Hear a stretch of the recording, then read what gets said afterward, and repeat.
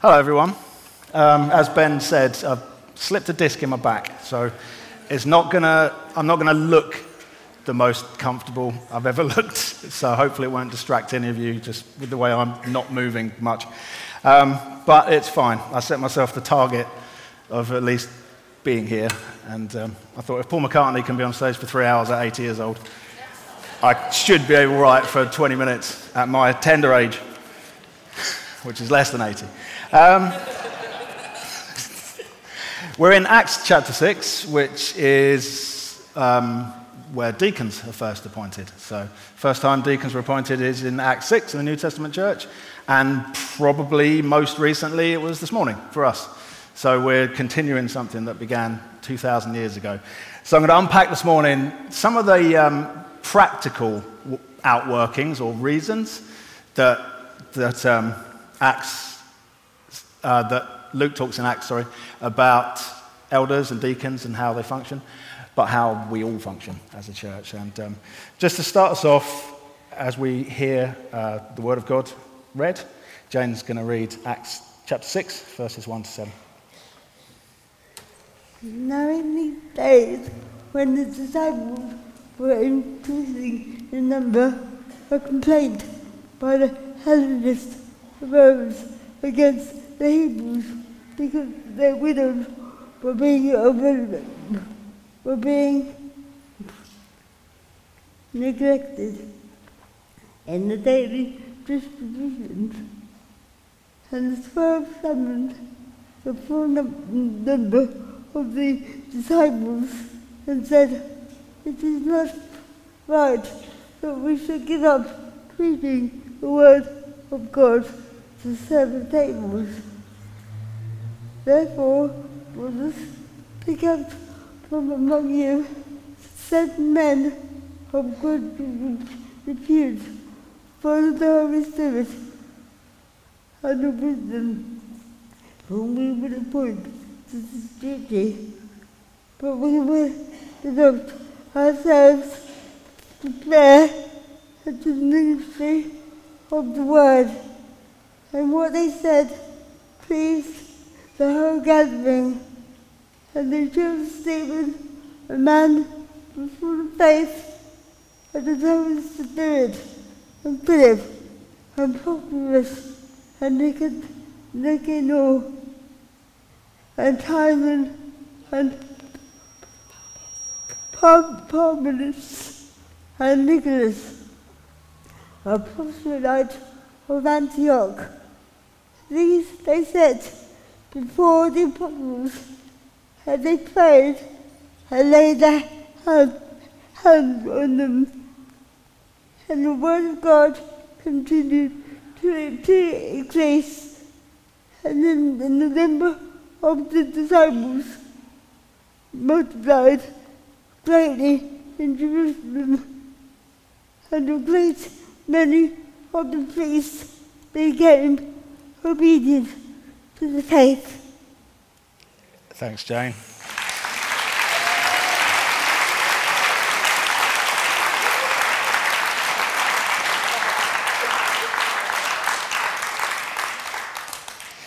Yeah, that's the second time that I've asked Jane, to read.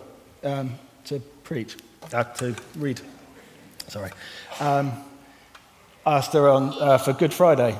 Some of you would have been here on Good Friday. And both times I've asked Jane if she'd read, straight away she just had a massive smile on her face and said, I'd love to do it. And both times as well, I've checked with her in the week. I hope I'm not making you feel awkward, Jane, sorry. But both times I've checked with Jane in the week and said, you okay, you're feeling okay? And, both times she's texted me back and said, I'm really nervous, but I really want to do it. And just, I love hearing you speak, Jane. It's just great. Great. And actually, Gillian was praying this morning just before we started. Gillian was praying about all the unsung heroes at churches. And it's easy to kind of, get to this passage in Acts and it talks about the 2 New Testament offices of elder and deacon. And it's it would be easy to misread it as, talking about hierarchy, and it's not talking about hierarchy. The thing it's talking about, the payoff, is in that last verse, verse 7. Sorry, I've been on a lot of medication this week. The doctor prescribed me Valium and codeine, which was pretty grim. And I stopped taking that a couple of days ago, but it's been a more challenging week than usual. So sorry, I know I'm messing up some words. The last verse there, verse 7, that's the payoff of this part of Acts, where it says, "And the word of God continued to increase, and the number of the disciples multiplied greatly in Jerusalem, and a great many of the priests became obedient to the faith." It's when the word of God is taught and spirit-filled Christians are serving God in the way that God has asked individual spirit-filled Christians to serve him. The outworking, the outcome of that is the word of God continues to increase, the number of disciples continues to increase. And the huge last thing there at the end of this chapter, or at the end of this part of the chapter, a great many of the priests became obedient to the faith. There were people that were not interested in any way in Jesus and not interested in any way in following him, who through the New Testament church structure, systems being set up and put in place of elders serving as they should be and deacons serving as they should be and everybody serving as they should be, as God called them to do. That's a thing that meant a great many of the priests who would have had to turn away from their livelihoods and their social standing and so on were going, hang on a minute, Jesus is the Messiah, actually. We hadn't seen it and now we have. So putting systems in place for churches isn't a bad thing, basically, because it's how then we can actually do what God's called us to do, go and make disciples of all nations, preach the word, and see disciples made. So there's unsung heroes, as Gillian was praying this morning, there's unsung heroes everywhere. I was thinking as she was saying that this morning. A couple of weeks back when Monica was asking if anyone could help with the adults with extra needs in her group. And is Monica here? She's not here. She's on holiday. Okay. I noticed that when Monica was talking then, she really quickly just deflected everything away from herself and went, no, I don't know what I'm doing, but I really need someone that does. And I kind of thought then, when I talk on Act 6, I'm going to correct Monica and say, Monica, you do know what you're doing because you've put in, and I'll put in such a huge amount of time to Charlie, who's here on the front row again, like you were a couple of weeks ago, Charlie. All good today? Baby. Good? Yeah, Good. Jesus in my heart. You have got Jesus in your heart. Yeah, I want him in my heart because I love him. Exactly. That's good. So Charlie's in the fusion group. Charlie's in the fusion group that Monica runs, and Monica really quickly deflected everything away from herself, which I know why she did it, but the way that she serves, unsung and unseen a lot of the time, is just amazing. There's just unsung servants everywhere, which is just incredible to see. And actually, I was sat next to Charlie a couple of weeks back when Clive was preaching, and I've never seen someone hang on every word of a preach like I watched Charlie do that day. He's not doing it today.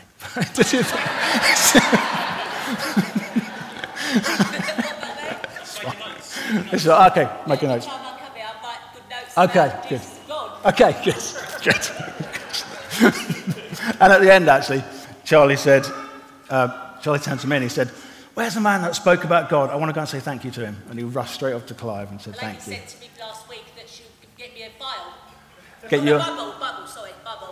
Okay. Bible soon to look for one for me. Brilliant. To read That's cool. at here. That'd be great. Yeah. Cool. Here, yeah. That'd be good. Good. So, I'm not even, haven't even looked at my notes, which I tend not to as I've started doing this. But this whole chapter, yes, it talks about elders and deacons, but every single person has a vital, individual, unique role and part to play, and it's amazing to see Charlie sitting on the front row and making notes and see what Monica does. And if you were to look behind the curtains at the back, you'll see a work of art in cabling that Marky's put together over years so that we can see and hear and all the stuff that we don't ever see or know about. There's people that just serve and serve and serve and serve and serve. It's amazing. So this passage here, Simon, if you can go back up to the first verses. It really doesn't mean that elders or deacons are more important than anyone else. No one is of any more or any less value than anyone else. And I've been reading this book recently, mainstream secular book, business book by an author called Simon Sinek, called Leaders Eat Last. And really the whole book is written as a kind of business structure of how to be a good leader at work and how to build your company and that kind of thing. But the whole book really is just Simon Sinek just focusing, probably unknowingly, on what Jesus said in Matthew 20. You know, the Son of Man did not come to be served, but to serve. And his whole big book is basically, if you want to lead well, serve well. And if you want people to follow you as a leader, serve them and give yourself to them. And leadership in the New Testament, that's what it is. It's serving people. Which is why I've appointed deacons, because there's, practically speaking, let me give you a couple of examples. So practically speaking, in terms of putting systems in place so that we can make disciples, is the whole thing. A few weeks back, Ollie said to me, we have elders meetings on Monday nights, and this verse here can look a little bit, it can come across a bit arrogant, I think, where it says, the 12 summoned the full number of the disciples and said, it's not right that we should give up preaching the word to serve tables. And it can just look a bit like, ow, hang on a minute, surely you're not more important than me. And it can look like that. And a couple of weeks back, I had a morning off on a Monday, which I don't usually have, and I'd just been reading Deuteronomy, and I felt God speaking to me and to us through Deuteronomy. So I just put a little video message into the elders' WhatsApp group and said, hey, I've been reading the Bible. I think God's speaking to us through Deuteronomy, and this is what I think. And then that was it. You know, it's a 2-minute video message. And I saw Ollie in the evening on that Monday, and he said, you know what, I realised you were at home doing what an elder should do, and I was here doing what a deacon should do. I spent my day doing what the diaconate role should be. So he was, and nothing that I'd done, you know, it wasn't me going, hey, what a great elder. It was just I'd had some time and I read the Bible and said, I think God's speaking to us as a church. And Ollie went, hang on a minute, I think I need to stop being a deacon and start filling my time doing elder jobs. So if Ollie is then, for example, not doing his elder job that day, and I'm not picking on Ollie, obviously. I'm not picking away. But, you know, if Ollie practically isn't doing the job that he should be doing that day, the role that God's asked him to fulfill that day, well, then it means also there's a deacon not able to fulfill their role because Ollie's doing that role, and it knocks down, and suddenly we're all slightly out of place, not quite doing the things that God's asked us to do. And it's an easy fix to go, well, elders need to be elders and deacons need to be deacons and everybody needs to do the thing that God's called them to do, and that's how the word of God is preached and disciples are made, and the priests come to follow Jesus because they say, hang on a minute, Jesus is the Messiah, isn't he? And it's not a bad thing to be practical and put systems in place and then make sure they work, basically follow them through. So I just want to give you an example as well. In fact, Simon, can you put up Ephesians 5, please? Because the way you've heard Ollie talk before is that we view elders as being servant leaders and deacons as being leading servants, and kind of, you know, dividing the roles that God's asked them to do. So Ephesians 5, and this is a well-known verse to many of us. Be filled with the Spirit, addressing each other in psalms and hymns and spiritual songs, singing and making melody to the Lord with your heart, giving thanks always and for everything to God the Father. In the name of our Lord Jesus Christ, submitting to one another out of reverence for Christ. Let me give you an example. And I think, for me, one of the huge, I guess that last verse there, submitting to one another out of reverence for Christ, possibly if there's one verse I've almost burned into my brain this year particularly, it's been that one, and making sure that that's always working and that's always in place for me. As an example, and this is kind of God's sense of humour and the way God teaches us to be humble and teaches us to submit to one another out of reverence for Christ. So, and I checked, where is Rich? Rich is over there. I checked with Rich that it was all right for me to chat about this, and he said yes, it would be fine. In fact, his exact phrase was, if you think it will help, that's fine, or something like that. So Rich is the brand new, just appointed worship deacon of Rock for King's Church. So, before Rich and Lucy moved down from London, some of you will remember that I was the voluntary worship pastor here.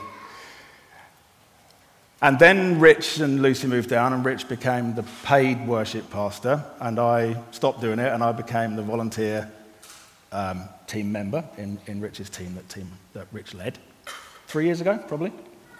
And then about a year ago, I became employed here 1 day a week, officially as creative team leader, which then put me overseeing Rich and the team that he oversees, which I am still part of as well. So I'm in Rich's team that he leads, and my job is to oversee Rich and the team that he leads, part of which I'm a member of, and so on. And then a few months ago, obviously, I became an elder, and today Rich was appointed as deacon, and it's possible that kind of thing may not work. I'm just going to suggest, as an example, but possibly. So why does it work? And it really does. It really does. And it's fine for me to submit entirely to Rich as a member of his team that he's got authority to lead, and he's been appointed, laid hands on, and before God, Rich leads the worship team. It's absolutely fine for me to be in total submission to Rich and anyone else who took over from Rich, whether it's Caleb or Sally or Mandy or whoever, anyone that took over that team from Rich, absolutely fine for me to submit into that team. And then it's absolutely fine, or it should be fine, for then Rich to submit to me as the person that leads the creative team, which his team is part of, and then for me to be an elder and him to be a deacon and so on. And the reason it works, I'll suggest, and Rich will come up and do a song in a few minutes' time and hopefully not disagree. But in all seriousness, the reason it works is because, well, Rich is my friend and he's my brother in Christ, and we're together on the mission of making disciples for Jesus. And yeah, possibly it could have been a tricky time. And actually, in all seriousness, we had one lunch that was tricky, didn't we, Rich? He's not listening to me. Thank you. We had one lunch that was tricky where we were kind of piecing together our lives. Like, this is going to be interesting. But absolutely, I am 100% behind Rich and in full submission to him as part of his team that he leads. And I know that he is happy to submit to me in the role that I've been placed to oversee that team and so on. And it's in that mutual submission, I'd suggest, that all of this kind of stuff works.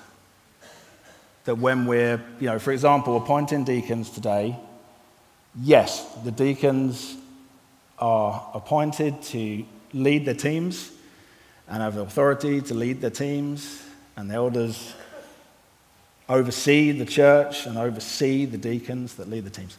And deacons that are here today, you know that you've been appointed because you've been chosen by God through the Holy Spirit for this season to lead and be deacons overseeing your areas.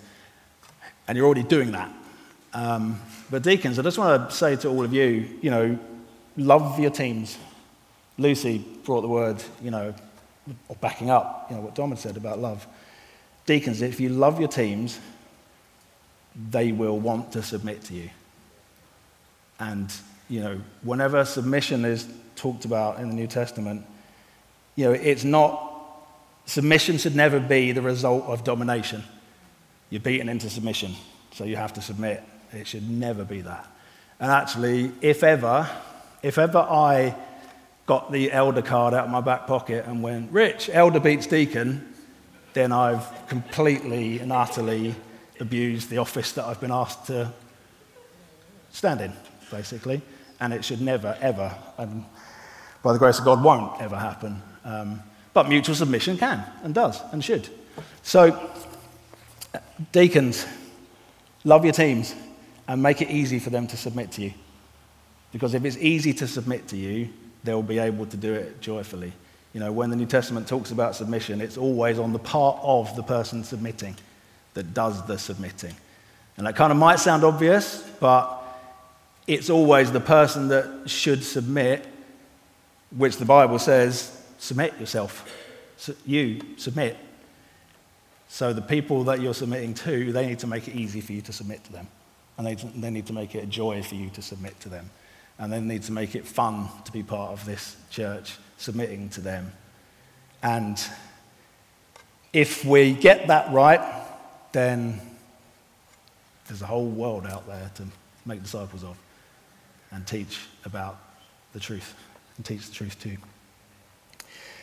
And actually, I just want to say as well, for anyone that isn't part of a deacon's team, and many people are, but each week in the past month or so, we've kind of banged the drum of we need more volunteers, but it's true, basically. So on Tuesdays in the meetings that I'm in on a Tuesday here, often when we have kind of debriefs of, what worked, what didn't, and what departments are going well and what ones aren't going so well, pretty much without fail, anything that isn't working so well, the answer is, well, what's up then? And the answer is, there's not enough people. We just need people serving. So can I lovingly challenge all of us, if you aren't serving and are able to, or if you are serving and are able to serve more, then please do, because right across the board, we need more people serving. We really do. But don't be guilted into it by me at all. Don't make it a guilt trip. Make it something that's a joy for you. Make it something that you can get involved in a team and you're joyfully submitting to the person that leads that team, and they'll be joyfully overseeing you and helping you to flourish, with the whole point being, as we started with after Jane read, the word of God continues to increase, the number of the disciples multiplies greatly, and a great many priests became obedient to the faith. If we get this stuff right in terms of the system, then the church should flourish. That's what happens. That's what the New Testament church did. So if we're all getting up every morning and going, you know what, today I'm going to love the Lord my God, with all my heart, my soul, my strength, and my spirit, and I'm going to serve the people around me and love my neighbour. Well, if that's the thing that we all get out of bed and do all day, that'll be a good life lived by the time we get to the end of it. Rich, do you want to grab your team and come back? I know I've been a little bit, like my brain's all over the place actually from medication and stuff, but I just want to finish with this quote that I read this week from D.L. Moody. And really the whole thing is summed up, as Lucy said earlier, in love. Let's love God with all our heart, soul, mind and strength. Let's love each other. Let's serve each other. Let's submit joyfully and freely and willingly to one another. Let's build each other up. Let's celebrate the way we're serving. Let's thank each other for the way that we're serving. And let me just read this quote from D.L. Moody, 19th century preacher. He said this: "If we are co-workers with God, there's one thing we must possess, and that is love. One may be a very successful lawyer and have no love for their clients, and yet get on very well. One may be a very successful physician and have no love for their patients, and yet be a very good physician. But no one can be a worker with God without love. We cannot work for God without love. It's only it is the only tree that can produce fruit on this sin-cursed earth. I believe God cannot use many of his servants because they are full of irritability and impatience. If they have not love, they cannot work for God. The work of the Holy Ghost is to impart love. And if we do that, we're doing what God's asked us to do. So, simple. Cool, thanks, Rick. Oh.